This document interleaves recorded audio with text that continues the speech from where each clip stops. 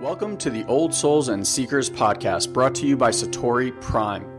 If you're anything like us, you've been around and around the personal development and mindset block quite a few times. You've read the books, watched the videos, attended the seminars, and even worked with a coach or two, and yet you still find yourself searching for more. You may even feel stuck or that you should be farther along than where you are right now. And after doing over a decade of mindset work, we've come to this realization. Mindset work is like a small hit of dopamine that distracts you from your true work.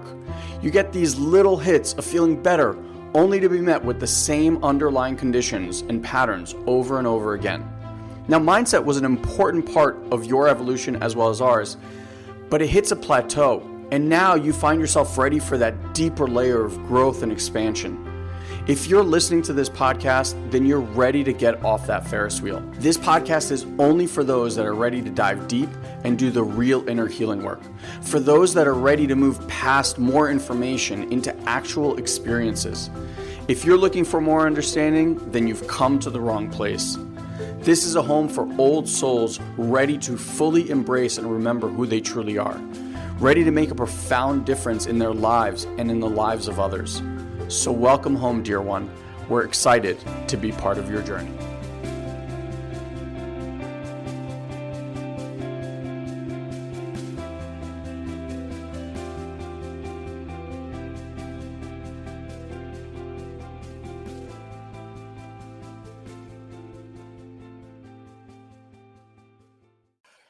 Hello, hello.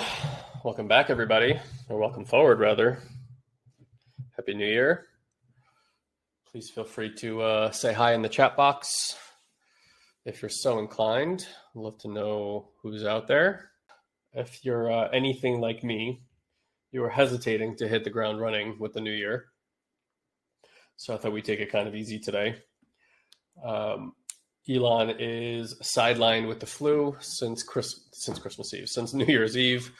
I have had a cold for the last 6 or 7 days that I'm still getting over. Hasn't been too bad, actually. And yesterday I did a workout. I did a squat and I threw out my back. So I'm having a very difficult time walking right now, which is cumbersome, but it's already feeling better today as well. So auspicious way to start the New Year's, but that's life. I don't think life cares what day it is. So, well, hi everybody. I hope your New Year's was really, really wonderful, restful. I hope you're with wonderful people. And I was kind of reading through some of the comments, some of the things inside the group, and I'm willing to kind of take this conversation in any direction. Having said that, in the spirit of kind of easing into the new year, I thought we would just honestly sit together today and a few little practices and just kind of pointing out some just fundamental things. Here's the reality, right? Like, regardless of what work you end up doing with our community, other communities, and there's plenty of really good work and healing work all over the planet. This stuff is patient work. It's like any other craft that you might be doing in your life, or things that you excel at or have excelled at, things that you're working on. It's learning a new language. It's learning a new instrument. It's exactly the same. Learning about how to be introspective, learning about mindfulness, learning about how to view oneself outside of the conditioned norms that most of us have lived in, understanding what's going on inside of the body so that we can get into practices of healing work. Look, the fundamentals and basics we can all learn very quickly in anything. Anybody could teach you chords on the guitar, right? But that doesn't mean that you're going to play them like Santana overnight. So I just want to, bring in this idea of just being a patient worker with yourself and being patient and learning to bring compassion towards the self when you're not at your best. Like, here's the truth. Regardless of what you do, regardless of what you practice, life is going to happen to you, right? This work doesn't make me or Elon have the ability to not get sick. throwing at your back, whatever it is. Like, those are not things I desire to have in my life, but I have them. I think what I want to offer you is hopefully you can feel from my spirit and my energy. It's like, I was kind of laughing about it yesterday. I was in this crazy amount of pain. I couldn't walk 2 inches, and I was just laying on my back trying to figure out how to turn over. And I kind of had like a giggle about myself, because that's just a type of pattern I know in my life. Like, I know there are certain people I've worked with over the years too, where it's like physical trauma is a regular occurrence in their life for some reason. I think it's just the way that system chooses to learn. Has some masochistic tendencies. And for those of you masochists out there, be proud. And, I was like laughing about it. It didn't really tamper with my mood. It just was what it was. Again, not what I wanted. In my head, I had some other vision of how I wanted my first day of my new year to be. But like, every time I would, pick up my baby or attempt to do that, and I was reminded of the excruciating pain I was in, I weirdly enough also met it with like a chuckle and compassion. And yeah, of course, there's the little parts in there that's like, woe is me, and why did that happen, and stuff like that. And so to me, I'm saying that and sharing that because that's the breadth of the work, is how do you approach yourself when it's not going the way that you pictured in your mind. And we have enough of us here in the community, and I think we could all probably agree that life does not go according to human plan. How many of you guys would agree or somewhat agree with that statement? Say yes in the chat box. Right? And so there are like these studies that are done to show like what does make a human happy. And in many respects, a happy human is directly correlated to something that's going to seem really obvious when I say it, which is control. A human being seems to be at their happiest when they feel in control, right? I think we can all mostly agree that control is an illusion. I think what a human being mistakes control for is things lining up with my expectations. And life doesn't often meet our expectations. There's this wonderful speaker. His name is Bo Eason. And we had the privilege of watching him do his one-man show, 10, 11 years ago. He's a former first-round NFL draft pick from the early 80s, something like that. Like, I did not know him in his playing days, but for those of you guys who follow American football, he was one of the best cornerbacks of his era. And him and his brother were actually both NFL players. I think his brother was actually a quarterback for the Patriots, if I'm not mistaken. And when he left the NFL, he parlayed, for whatever reason, in his mind, he wanted to become the greatest stage actor on planet Earth. And he eventually got to learn from, I was going to say Robert De Niro, but not Robert De Niro. I expected this to come to me in 2 seconds, but now that I'm speaking, it's not. If anybody can help me, Godfather, Sons of a Woman, those movies, very famous actor, incredible actor, but it's not clicking right now for me. So he eventually gets to learn from, this unbelievable actor. And I remember he was explaining to us through his work and through this stage performance that he did in front of 50 people, and definitely not Ricky Gervais, very, very famous, likes to yell a lot. He was also, wow, my brain. Very famous actor. Hold on, we'll get this. Al Pacino. Thank you, Stacey Davis. Al Pacino. Yes, I was trying to remember Devil's Advocate. So he ended up learning from Al Pacino and his team, and that's who actually trained him to be a stage performer. And Al, of course, is considered, I hope, by many, one of the best actors that's ever done it, and certainly on stage. So congratulations for those of you guys who got Al Pacino. Marlon Brando was a good guess as well. And sorry, my brain is at half speed right now. So he gets to learn from him. But the reason I mention that is here's a guy who grew up in a household. He tells the story of what it took for him to become an NFL player.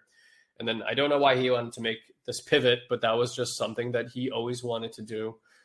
Gets this amazing trainer, puts together this one-man show, and to watch him do the show is really something special. He literally loses 10 pounds on the stage while doing the show because every movement, everything is so purposeful. He has this kind of energy and aura about him. And so when Bo trains now, for those of you guys who are interested, he actually works out of LA. Him and his team will come, and if you're an entrepreneur, that's kind of where his focus is he teaches entrepreneurs how to tell their story with the training of a stage performer. So it's like that when you are talking about your business or talking about your products or talking about your services, they're wildly purposeful. It's something I've always actually wanted to do. And weirdly enough, I was reminded of him because it's been like 10 years since I've been in his space by a friend of mine, Peter, who just on a whim got invited by somebody to go to his live event, which I guess was a group event. But when I knew him, he was doing him and his team work with you for 2 days. So I mentioned him because by many accounts, a wildly successful person, you know, and what I loved about him is how he talked about the parallels between learning how to master something like football and then learning how to master being a stage performer. And he said something then that I want to relay back to how I started today's conversation, which is most of the time, he said that something along the lines of life is just course corrections over and over and over and over again. He's like, I think he's even made a metaphor for a ship, like when a ship is in the water, it's just constantly on course correction to get it to, you know, go in that straight line, so to speak. And life is like that too. We're constantly course correcting. And once in a while, we bang on that target and it feels really, really, really, really good. But that's like the 1%. The other 99, 98% of life is really just course corrections. And so I think I found over the years, a lot of people come into this type of work, into introspection, into awareness work, mindfulness work, healing work.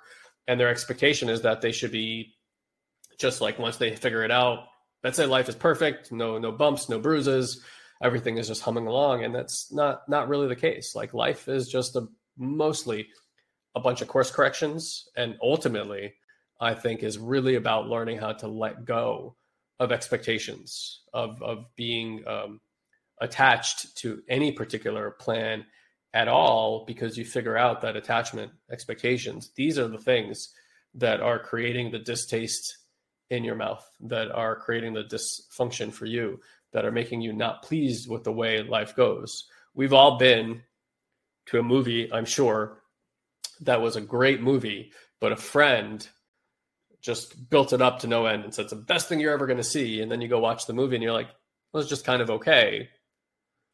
And then you go see a movie that you just expect to be kind of okay, and it kind of blows your mind. And you're like, wow, I really enjoyed that movie. And again, what is the difference there? Simply the fact of your expectations.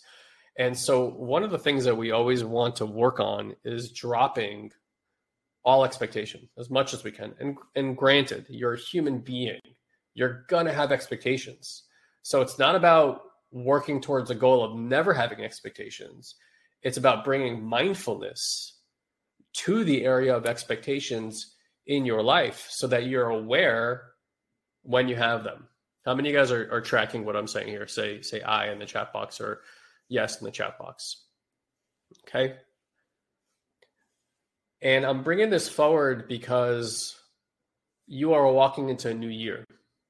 And every new year, if you want it to be so, is its own fresh plate, right? It's its own fresh board, whiteboard of stuff.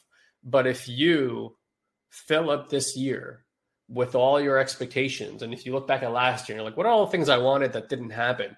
And you put on that board all the things that you're already disappointed by, you're going to spend a lot of this year regulated back into disappointments around things that have already happened. And you're really just setting yourself up for failure, not in terms of your goals, right? Because you might succeed on some of your goals, but just in terms of your mood and your energy and how you're going to feel about yourself.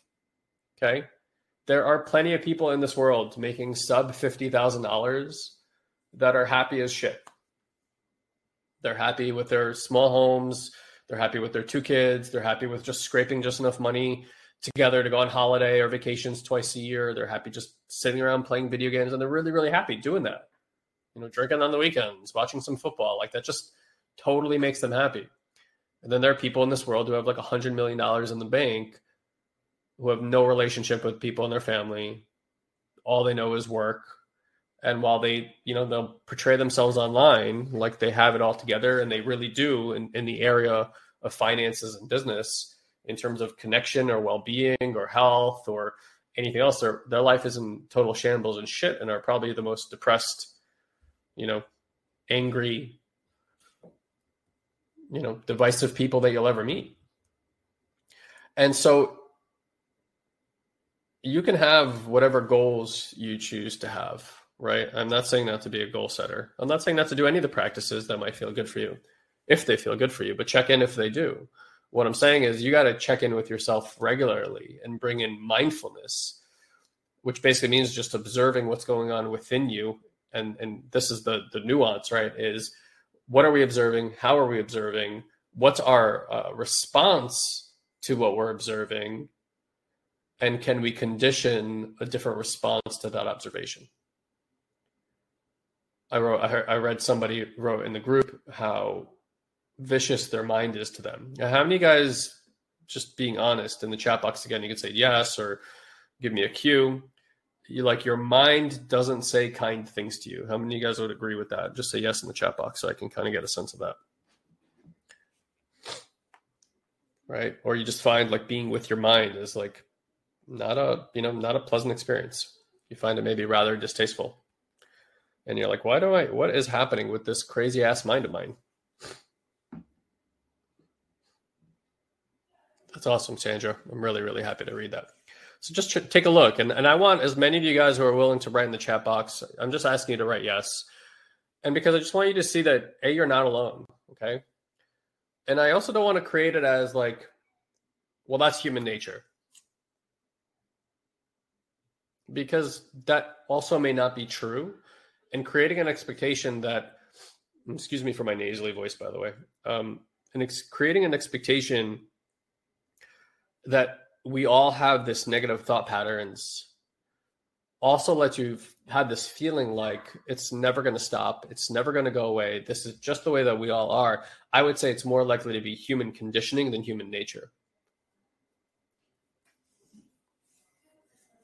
Yeah. And so Danny's saying, honestly, that's what I found so tricky about the whole law of attraction world. It sets you up, at least that's how it was for me, for super high expectations to create this amazing life. And then you feel like you're a failure when it doesn't work out that way. Yeah. And there's a reason for that, Danny, and we can talk about that. So let me just star that. I'll come back to that if I can.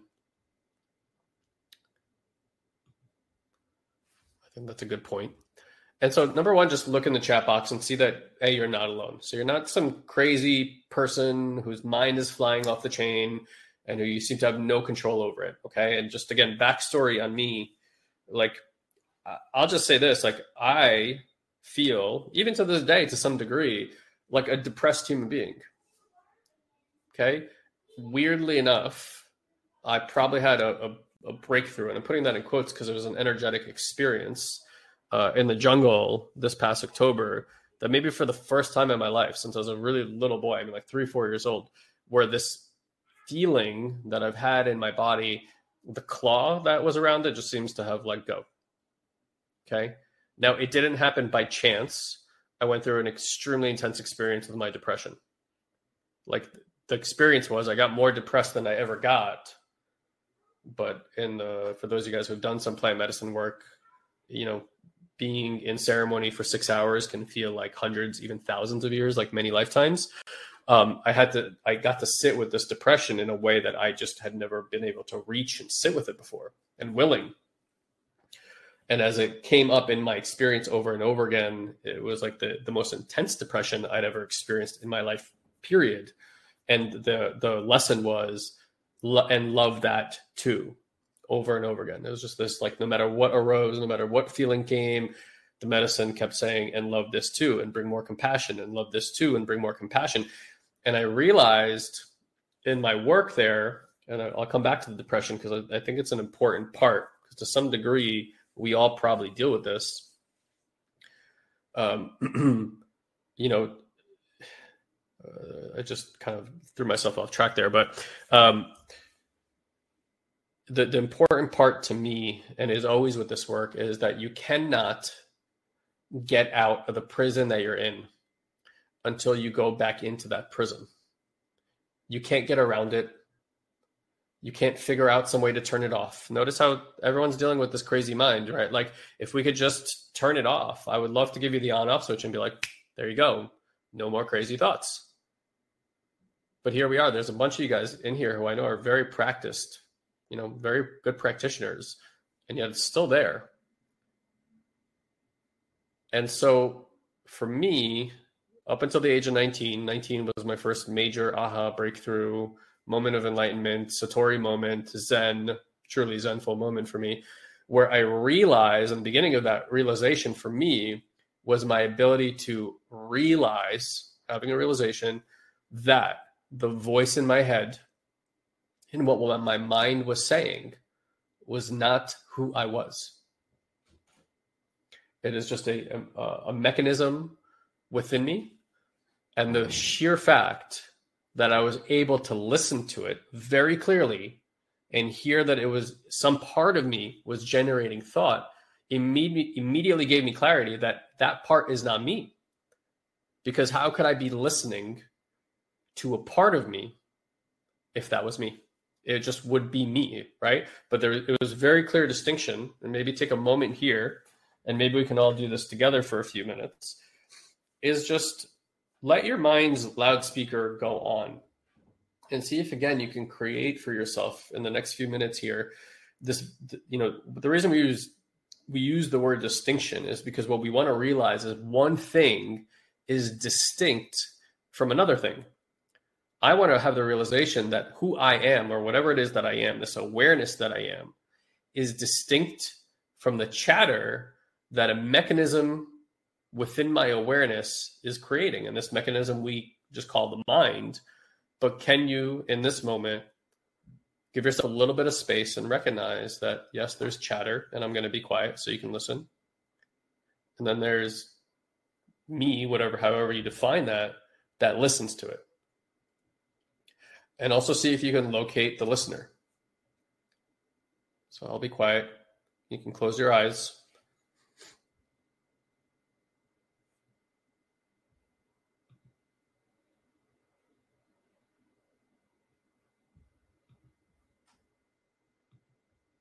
And again, you're listening for the chatter.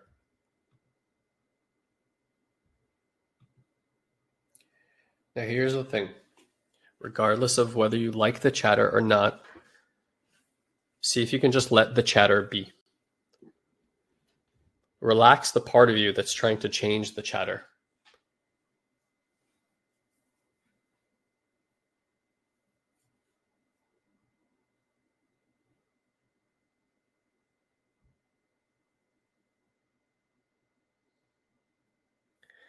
So take a step back from the chatter, which is another way to say disengage from the chatter or unmerge from the chatter, and distinguish the listener as something separate from that which is creating the chatter.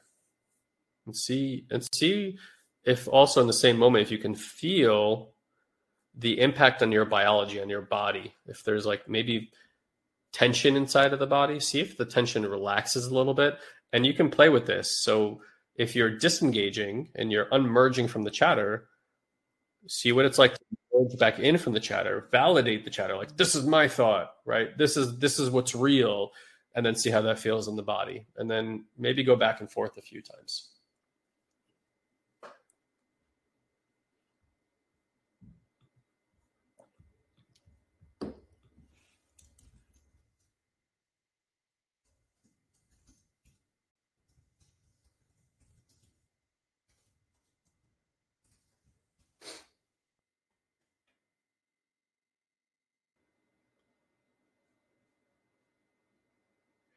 And then I'd love to hear from a few of you guys, or if you're listening now or you're in the car, Obviously, this might be a little bit more difficult, especially if you're on the podcast listening to this.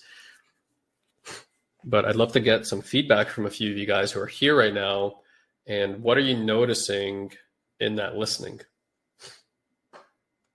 And you're not looking for the right answer here. It's just what are you noticing in your experience? There's no one right answer for any of us. It's just, what's your answer? What's your experience?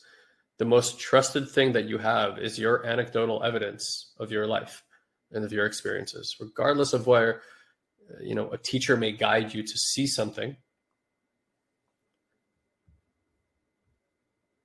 Michelle said she could just focus on her breathing, which is beautiful.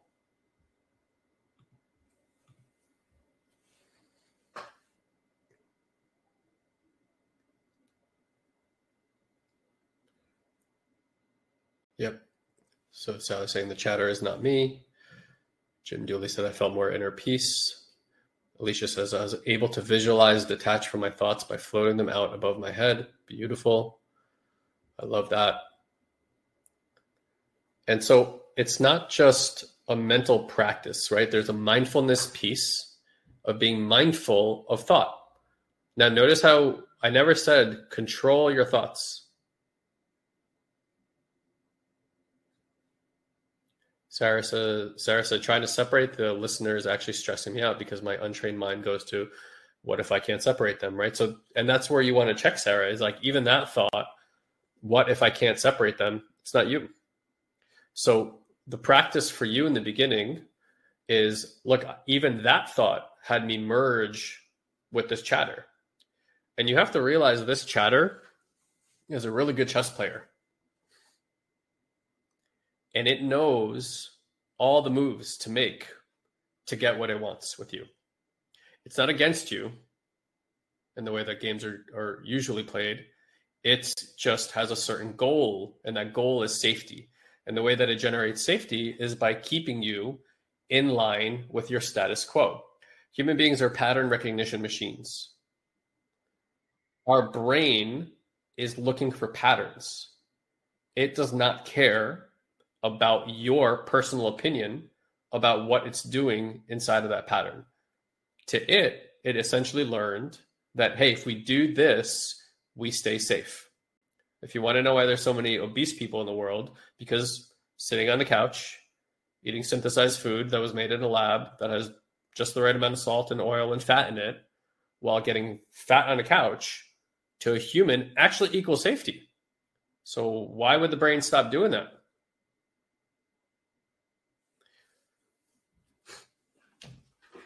And so there's a few questions here, and some of you guys are using nomenclature about, the meddler and ego. Yeah, so we could say that the chatter is coming from an ego. To me, when I think of ego or personality, what I think of is a defensive pattern. Okay? It's the way that my system defends itself like a castle would defend itself when it's being attacked and it's trying to find safety. And however your system does that is how it does that. So listen again for a moment. And this time, honor that which is chatting, meaning like sit in gratitude and compassion that there's a part of you that is having a conversation, and it's having that conversation because it's trying to keep you safe. So if you had like a protector, if you had a person that you hired that never slept, never ate, never asked for anything in return, didn't even need to get paid financially, and their only job was to constantly keep you safe, how would you feel towards that individual? How would you feel towards that person? And so take that same breath of energy and now apply it towards this chatter, that it's like an upset child that has been trying to figure out ways to create safety and is defending what it thinks is sacred and holy, which is to say you, and it's doing that. And now listen like a parent would listen to a child who's trying to create safety, and just see if you can bring compassion towards the chatter, and you're a compassionate listener, and see what that's like for a moment.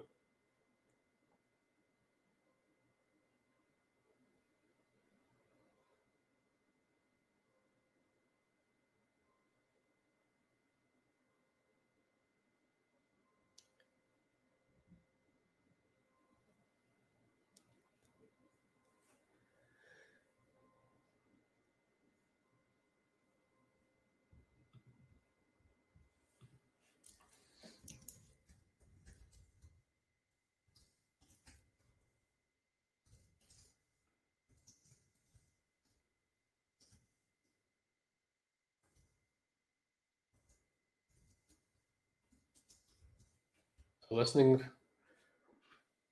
with compassion. Even if you feel fraudulent doing it, just see what it feels like when you calm your breathing, relax the back of your eyes, relax the jaw.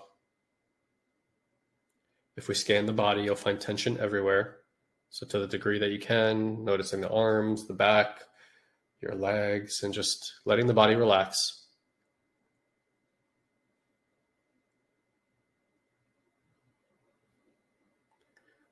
Yeah, so Ian's noticing this like feeling in his head. That's a telltale sign, Ian, of like a protector that's there. And even listening to this, what I'm saying right now, which is a pretty innocuous practice, can feel threatening to a part of you that doesn't want to be found out, that doesn't want to hear that you can listen to this part and disengage. People are in pain when they are merged with this, call it ego, call it personality.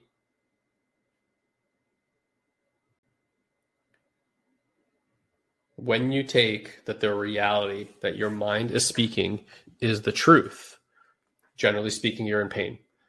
And if you look on social media comment boxes, that's essentially what you're seeing, is you're seeing a momentary thought that a person has that they are immortalizing online forever, being merged with that thought as if that is reality.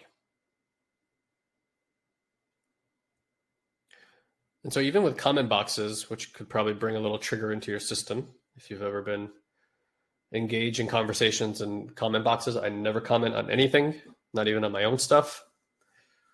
I have outbound content only. I don't do any inbound content from social media for that particular reason, because I'm aware that I'm not talking to that person. I'm talking to a part that they're merged with. That's it. And so what if you, in the same token, like what if you just brought compassion? Like every single person that you meet online that's doing that, certainly there's just trolls out there that get kicks from that. It's just another person, another voice who's not being listened to with compassion.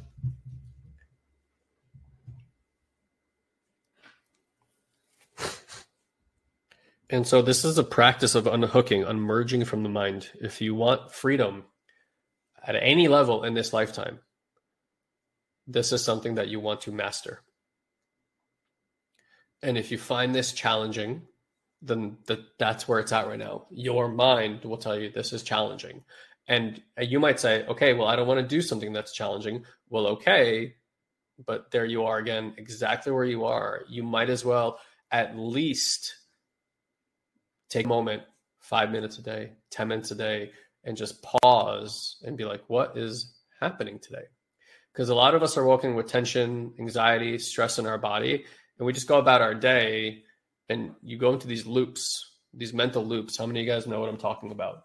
You play out an event that happened over and over in your head, and your head like tries to triangulate it in different ways. And it always makes you the hero or the victim and everybody else wrong. You're punishing them, you're punishing yourself. It's always doing whatever it is that you do in your story that you become accustomed to.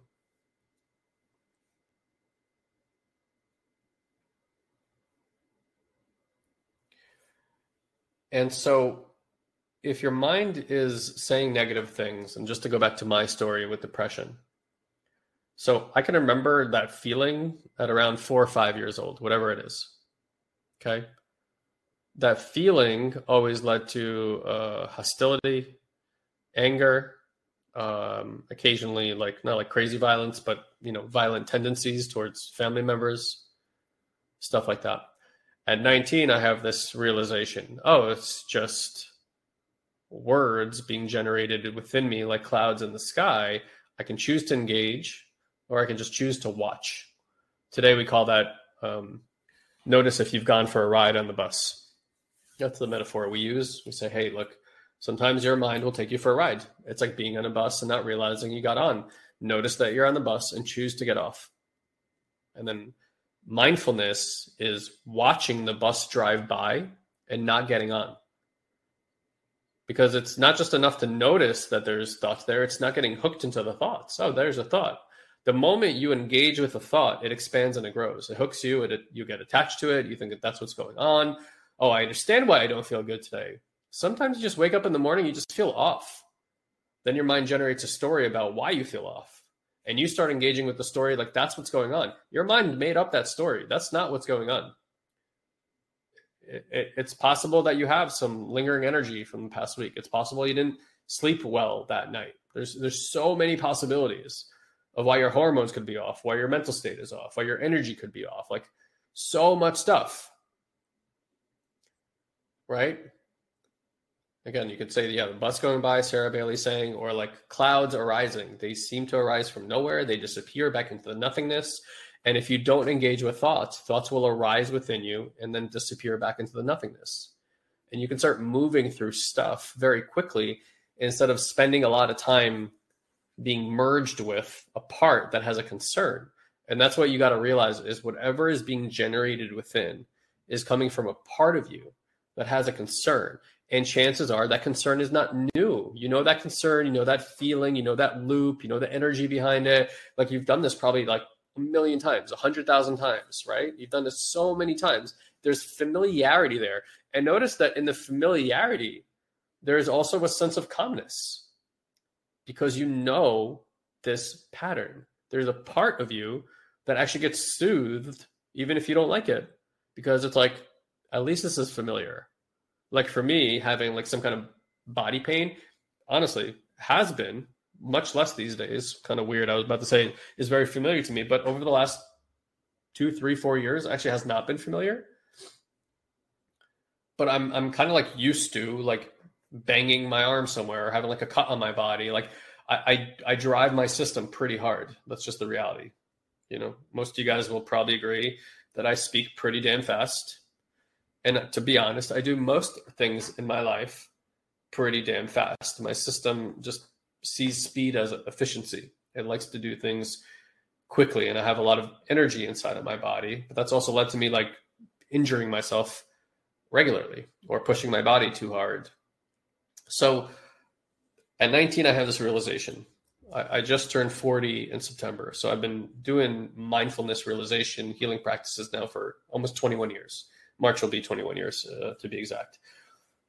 And I don't know when it happened, but somewhere along the way, my mind went from being the fucking devil and saying the worst possible things it could say about me to the point of like, you know, suicidal thoughts, violence towards myself, all sorts of stuff like that. So I really understand when that's happening and how painful that can be. And then, of course, there's the biological chemical effect inside the body, hormonal effect inside the body of tension and anxiety and stress and all the things that come along with thinking that way, to one day where I'm like, that doesn't happen anymore, or very rarely. You know, certainly I can get hooked by something in my life, but for the most part, I spend my life with a fairly peaceful mind. Dare I even say a mind that communicates positive things back to me on a regular basis. So I can only report from my anecdotal personal experience of somebody who's been practiced in this for a very, very long time, that eventually it does wean. Now, does that mean my mind never makes something up? Of course, my mind is hallucinating all the time. Even the positive stuff, even the good stuff that I say to myself today is a hallucination of my mind. It's making it up. So it's useful to know that the mind is a story-making machine. It's making meaning out of everything. That doesn't mean that that's what it means. It just means that it's going to continue to do that because humanity, when we look out into the world, has to make some sense of what's going on. I need to know that when I turn a doorknob to the right or push it down, it's going to open. I find it hilarious when people talk about, oh my God, you're judging me. I'm like, yes, that is true. Because I'm judging myself and I'm literally judging everything around me. I look at the color of the wall, there's an inner judgment. When I walk towards a door, my body has to judge what it's going to feel like to push or pull that door open. Without judgment, we would not be able to be in this world. If a car is barreling down the street, I need to be able to judge its speed to know whether I can cross the street. If my child is doing something, I need to be able to judge whether what they're doing is safe or not for their physical well-being. That's called a judgment. I need to be able to judge whether can put salt on my food and if that's going to add flavor or be too salty. That's called a judgment. So if you're going to argue with a spouse or anybody else, like, you're judging me, it's like, they are. You're also judging them, let's be clear.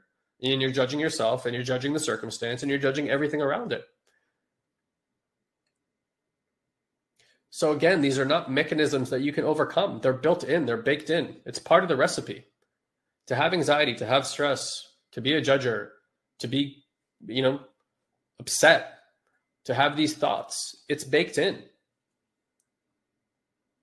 The way out of the trap is not to overcome them or try to shut them off. It's to understand what are they principally there for. And then when you always understand some part of you, you get, oh wow, it's actually trying to help me. It's never been trying to harm me. It's always been trying to help me. And the moment you get that, you're like, oh, I can now bring compassion towards that aspect of myself. And through compassion and love, we can begin to observe a part of us in a completely different way. When you are at odds with a part of you, you're not observing it. You're just judging a part of you that's already judging. This is what I always call being two in the hole. You have a situation, you're judging yourself, and then you judge yourself how you responded, and then you judge yourself for judging yourself. That could be even three in the hole. So now you're 3 layers away from what happened. There's the what happened. Then there's the, okay, I don't like what happened, judgment number 1. I don't like that I don't like what happened. And I don't like how I'm responding to what I didn't like. And you just keep going back into these, never-ending judgments. And the more you do that, the further you move away from the reality of actually what happened. And you don't see things clearly, even though your mind will convince you that the truth that you see is the absolute only truth, right? If you want to understand why politics is the way politics is, because this is what people do. They convince themselves that there's a side, a tribe that believes what they believe. They judge the other side, and they keep doing the judgments. They move so far away. And for most of us, and this is also a really important aspect, we haven't learned, because it feels kind of difficult in their system, to take responsibility for the shit that we made up and the impact that it's having on ourselves and people around us. And because we don't want to be found out in that stuff, we don't take responsibility, thinking, well, I don't want to shame myself or blame myself for that, so I'm just going to avoid that. But inner responsibility and taking responsibility for the stuff that our system is making up and the impact that it's having on ourselves and others is also the way out of the trap. It's very difficult to say, I'm sorry, let me take responsibility for that. It's like, you literally want to break your teeth when you say that. 21 years of doing it, it hasn't gotten easier to apologize when I fuck up. My initial response is avoidance, defensiveness, still to this day. If I do something that makes me feel shame or blame inside of my system comes up with all sorts of reasons why I did that thing. But when I come out of my psychosis, I can take a moment and be like, oh shit, that is certainly not the impact I want to create over here or over there. And then there's always that moment of about to take responsibility where it's like, it's really hard to take that step. There's something so resistant in the body to doing that. But every time I do it, the next part is, oh God, there's freedom again. There's connection again. There's love again. There's my awareness again. And so I've trained myself over the years that discomfort, what's lying on the other side of it, of going through that, is freedom. And that's true across the board for all these things. That's how I had this major breakthrough in depression. It wasn't like, oh, I finally figured out how to not have depression. I got so intimate with depression that it lost its hold on me. I smoked cigarettes on and off for about 10 years. And I can tell you the mistake that I made, why I was so on and off, and why I don't smoke anymore. Obvious health concerns, but truth be told, I love smoking cigarettes. I love smoking anything. I love the ritual of smoke in and out of my body. I've always loved it from the first time I tried it. there was a point where I was trying to become an ex-smoker, right? Like AA brings people to a point where, and again, I'm saying this from my perspective. I could be dead wrong, and I apologize if alcoholism has been part of your life and AA has worked for you. But the perspective over there is, I have a disease, I will have it forever, and I'm going to be somebody who is resistant to that disease, and I'm going to deal with it in this way. And certainly AA works for many, many people. But that philosophy, that notion with smoking just did not work for me. Becoming an ex-smoker didn't work for me. The way I actually stopped smoking completely was I realized that there was a bunch of people on the planet, my brother was one of them, who hated smoking, who never wanted to smoke. And I was like, oh, that's interesting. There's this group of smokers, this group of non-smokers. I'm not trying to be an ex-smoker. I realized I want to be a non-smoker. I'm just not a person who smokes. I'm not somebody who used to smoke, who doesn't smoke anymore. I'm not a smoker. And I started getting into the shoes, into the body, into the thoughts of a person who doesn't smoke. And this happened like that. It wasn't a long thing that happened for me. And I embodied a non-smoker. And so today, when I see people smoking, I'm like, that's crazy. I'm like, it smells bad. Clearly not good for them. Like none of those things. And that was a difference. I wasn't in the gray area between a person who shamed and blamed themselves that they used to and now they don't. I was just suddenly a person that just didn't do it. And I went through a lot of different things to get to that, right? But I just want to give you like the crux of it. But nonetheless, I had to go through something as a smoker to get there.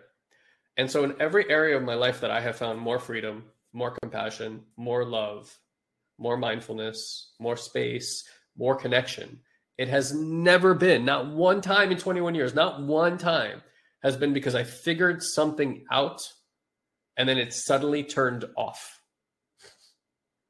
Never. I've never seen that happen. It has always been getting to a point in my awareness where I built up enough capacity and enough courage to finally face the reality of what was actually happening inside of my experience. And so somebody asked about, well, my mind is so vicious to me. Can you give me a class where they would stop doing that? Like, what's the program that will stop doing that? Well, level 1 is that program. There is nothing beyond what is taught in level 1 or what I've told you here today that you need to know to stop having a mind that does that. Now, does that mean the mind's going to stop doing that tomorrow? No, especially if your mind is like really fucking vicious. You got to step up to the plate and you got to courageously watch that mind on a regular basis. You having an opinion about what your mind or your body or somebody else or a circumstance is doing to you is irrelevant to your liberation. Like, I injured myself seemingly rather badly yesterday with my back and my glute, and I couldn't walk. Now, what happens if I start judging the pain in my body, the reason I did that, right? It was like a momentary lapse, maybe an awareness. I'm not exactly sure what caused that. Certainly, I was a little bit sick. I probably shouldn't have picked up a weight. I thought I was doing some moderate stuff. There's so many reasons I could find to fuck myself up about my stupidity in doing that, right? And look, it's so easy to generate that reality and then just go into like a depressive cycle around my body and the healing that now needs to occur and all the other stuff. I'm not doing any of that stuff. For me, what always helps is, it's so cliche, but it's like everything happens for a reason. Like this asked me to slow down. I wasn't paying attention to something. Now I wasn't paying attention. It's forced me to slow down. Great. I'm going to slow down. I'm going to pay a little bit more attention. I'm going to bring more presence towards my body. And I'm going to lovingly bring this thing back into its wholeness. And today already, miraculously, I feel a bazillion times better even than this morning. I just walked from there to here and I was like, oh, okay. We've made massive improvements since just 4 hours ago. I'm not going to deal with it like it is the ultimate reality. I'm going to deal with it like I'm having an experience and there's a part of me that has a concern, and I'm going to keep bringing mindfulness to it. but I'm still holding the stability within me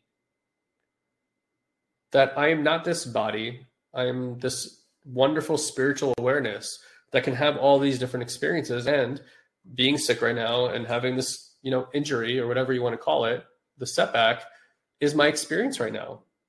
Desiring to have any other experience than the one that I'm having, it's fine, but it's just lost time. It's lost space. This is time I could still be connected with my kids. This is time I can still enjoy my business. This is time where I can, treat my body a little bit better. And so that's what I choose to do. And that is the crux of all this stuff, is all this stuff at the end of the day is a choice. You can avoid everything I just told you and go right back to your regularly scheduled program. And that would be fine. Life would just continue going on along, and it would be fine. I imagine a lot of you guys here are not here because you want fine. You're probably fucking sick of fine. You want extraordinary, I imagine. Extraordinary is not a life circumstance. Extraordinary is a way of being. And it already lives within you. Right now, extraordinary is available. In this moment, it is truly available. It is going to feel like something that you get to develop. And it's not because it's undeveloped within you. It's because most of us put a lot more mindfulness towards what's not working than we do towards what is or what could be. And so we spend so much time in the muck meddling with the way that our mind is operating, or how we don't like what our body is doing, or what somebody's doing to us in a relationship, or whatever it might be. And again, you can play that game, and most of the planet is, and the things that you see happening on our planet interrelationally or between countries is a result of that. This is right now what we're looking at is the creation of the mind. This is what the world of the mind without heart, without body, without compassion mostly looks like. And there are plenty of people around the world, communities around the world, countries around the world who are living in a much, I would say in the majority, living a much more compassionate type of world than what we see on the news, right? Hopefully it's dawned on you that the news uses fear to hook you in, to take over your mind, and to sell you advertising. That's their business model. Again, it's fine if you pay attention to that, but you're going to have a certain life as you do when you pay attention to that. I've been working very diligently on myself for 21 years. In many ways, I do have a dream life. I do have I can say honestly, I have an extraordinary relationship with my wife, with my children, with my community around me. I created, I think, from being a very poor immigrant that migrated to the States in '89 to the life I have today, a very privileged life. Is everything perfect exactly as I want it? Fuck no.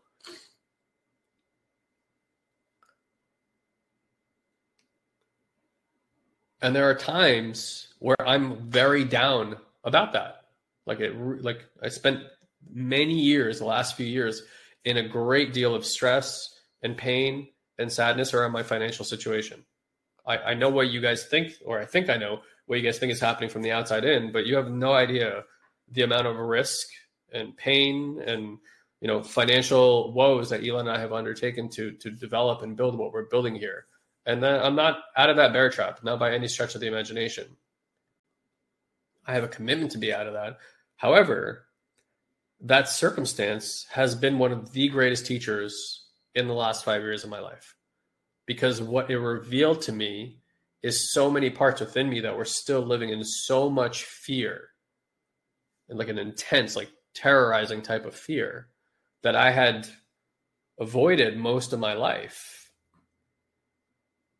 And then suddenly there it was, and I just got to sit in this fear. And what I've, again, courageously had to learn is you got to sit with it. You got to get so intimate with the fear. You got to let it literally overtake you to the point where you feel terrified. Because until that energy and that feeling flows through you, the opposite is just always trying to hold it at bay. It's like right there, but you're just holding it at bay, and you're using up an enormous amount of resource to not let it through, thinking, okay, this is the safer thing. But you spend your whole life holding up this rock. And then when you find out is when it finally hits you in the face and you feel the pain of it. It was never as bad as you thought anyway, and it didn't kill you anyway.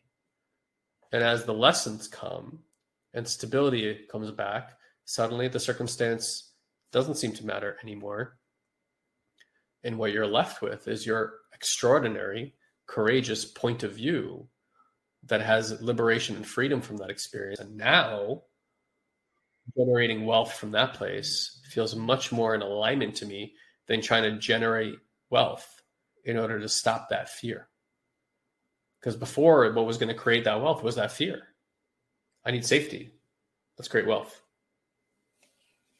Most of you guys, I promise you, are doing that around your finances. And it's why it doesn't change. Because the energy that creates it is still fear. And whatever energy you're sourcing your results in your life from will create more of that energy. If you can create more money from fear, but that money will ultimately create more fear. So there's plenty of wealthy people. They keep going. The fear hasn't changed. Doesn't matter how big the bank account gets. Don't take my word for it. Just look at some videos online of wealthy people talking about this phenomenon. They have more money than they know what to do with. The fear is exactly the same. They haven't fixed their problem. Sarah is asking about excess potential. It's a conversation we can have kind of next time, but essentially it's in a breath a little bit of what I just said right now. It's like your worry is creating energy. And the more energy you create, there's just like any energy system on the planet, there's like leftover excess energy from that, potential energy from that. So when you are trying to keep something at bay, right? You guys probably notice when you really want something very, very badly, generally speaking, what happens is the opposite of what you want. Would you guys agree with that? Yes or no in the chat box?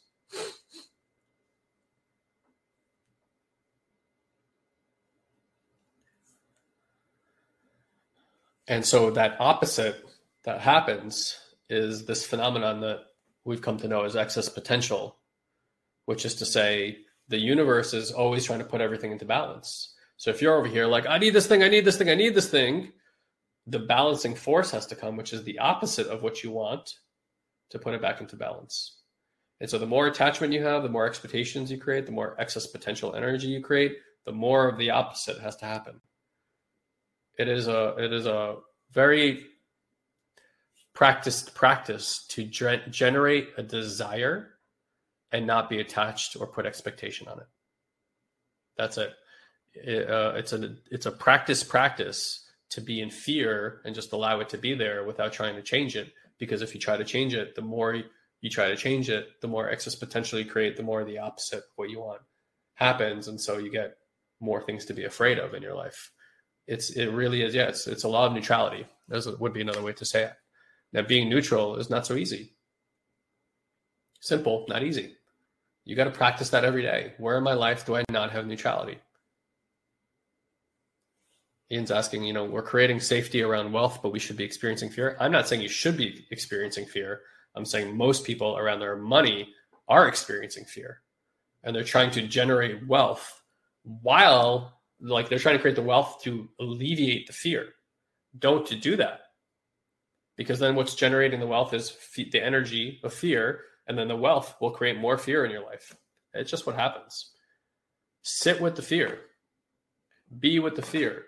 Compassionate towards the fear. Notice the conversations that your mind is having around fear.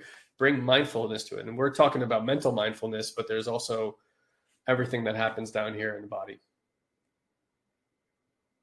And so that's why for those of you guys in level one is very much about mindfulness practices up here. Level 2 and level 3, we go into the body because the body is really where you're having your experience. This is where the energy is, the hormones is. When you're upset, it's here. The mind is creating stories around what's down here, but it's really about what's here. And you need to work both mechanisms. You need to do the growing up work that helps the mind liberate itself, and then the waking up work that helps the body liberate itself. When you do both, you're going to see some very interesting things happen in your life.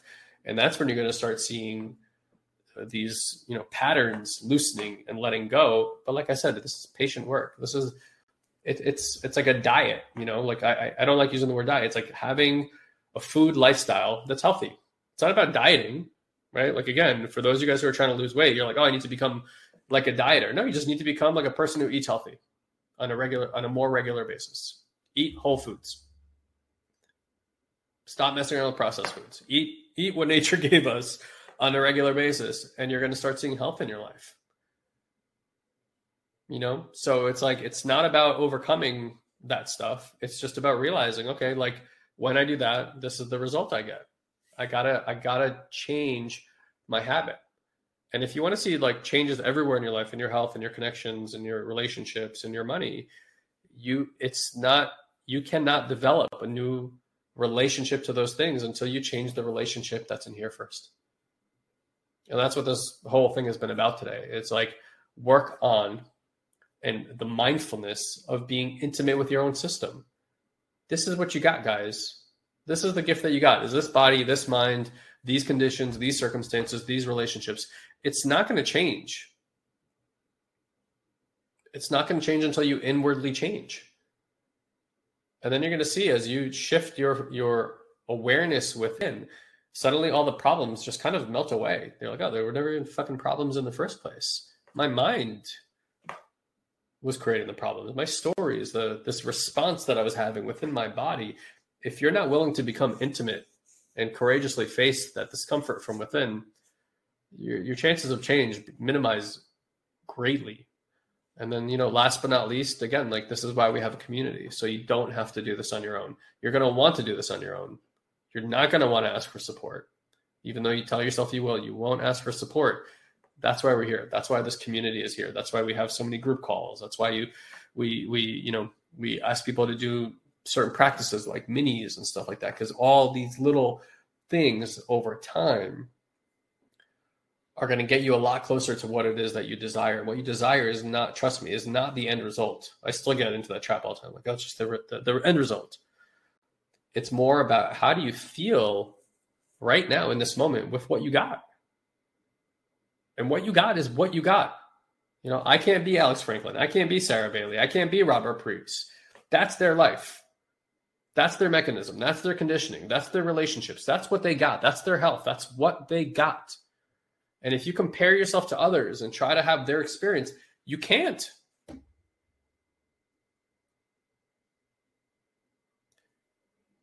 I'll finish with this. The quickest way out of the trap is compassion towards the self. That's just what's up. For those of you guys who understand, committing to something like a process is how you change your life. And we are the right people for you. Like, you enjoy listening to us, then you want to be minimum in our level 2 work all the way up to level 3 work. There's a reason that, these programs, when you put them level 1, level 2, level 3, it's actually a 15-month experience when you kind of do them all back to back. There's a reason for that. There's a reason for immersion as a way to put yourself into a situation where you're going to really, really learn something and it's going to stick. There's a big difference. Like, I studied Spanish for 6 years. Now I know words here and there, but I'm not conversational in Spanish. But if every time I go to Colombia for 10 days, suddenly I'm like picking it up like left, right, and center. Because if I immerse myself in a culture and no one's speaking English, my brain just has to figure it out. Human beings are unbelievable at figuring stuff out when we have to. We're just so good. When our backs are up against the wall, our brain just figures it out. We're fucking geniuses. So immersion is the way to learn. You can dip your toe in what we're offering here and you'll learn it, but it's going to take a very long time, like 3, 4, 5, 6, 7 years from now. Okay, you'll start having some, work done. But if you really are like, hey, I want to put myself on an accelerated path, and immerse yourself in something, whether with us or with somebody else. Okay. There is an opportunity. I want to remind you to have a conversation with Elon. See if I can find this thing. I'll put it up on the screen for you. Okay. And That's so you can have a 30-minute coaching call with Elon. And also the second intention would be to discover things about our more advanced work. So if you want to come work with us in a prolonged period of time, do that. There is a $111 deposit to have that 30 minutes with Elon. We do that just because we want to guarantee that you have something on the line and you'll show up, because there's a terrible thing that people do is they book calls and they don't show up. So at least this way you put something at stake. We know you're going to show up. And if you do join a program, we'll happily credit that $111 towards that program as well. So you can just roll it right over. Okay. All right, guys, we love you very much. Thank you for being here today. Happy New Year once again. Hopefully by next year, we're both back in health, or by next week, we're both back in health and here together. We love you all. All the best to you and your family. Take care. Thank you, dear one, for choosing to share a bit of your day with us. We value you greatly. And as a way to give back and help you to deepen these practices, we want to invite you to join our incredible community on Facebook. You can do so easily by going to joinoldsouls.com and ask for an invite. This is our private community where old souls and seekers are able to grow and share their journey with others. We hold exclusive weekly live streams, we answer your personal questions, and offer valuable insights that we won't be able to share here on the podcast. So again, just head to joinoldsouls.com and grab your invite today. And as always, if you enjoy this podcast, please head to iTunes and leave us a review. It's the only way other people can find this show. So if it's making a difference in your life, please share the love. Until we meet again, have an amazing week, dear one.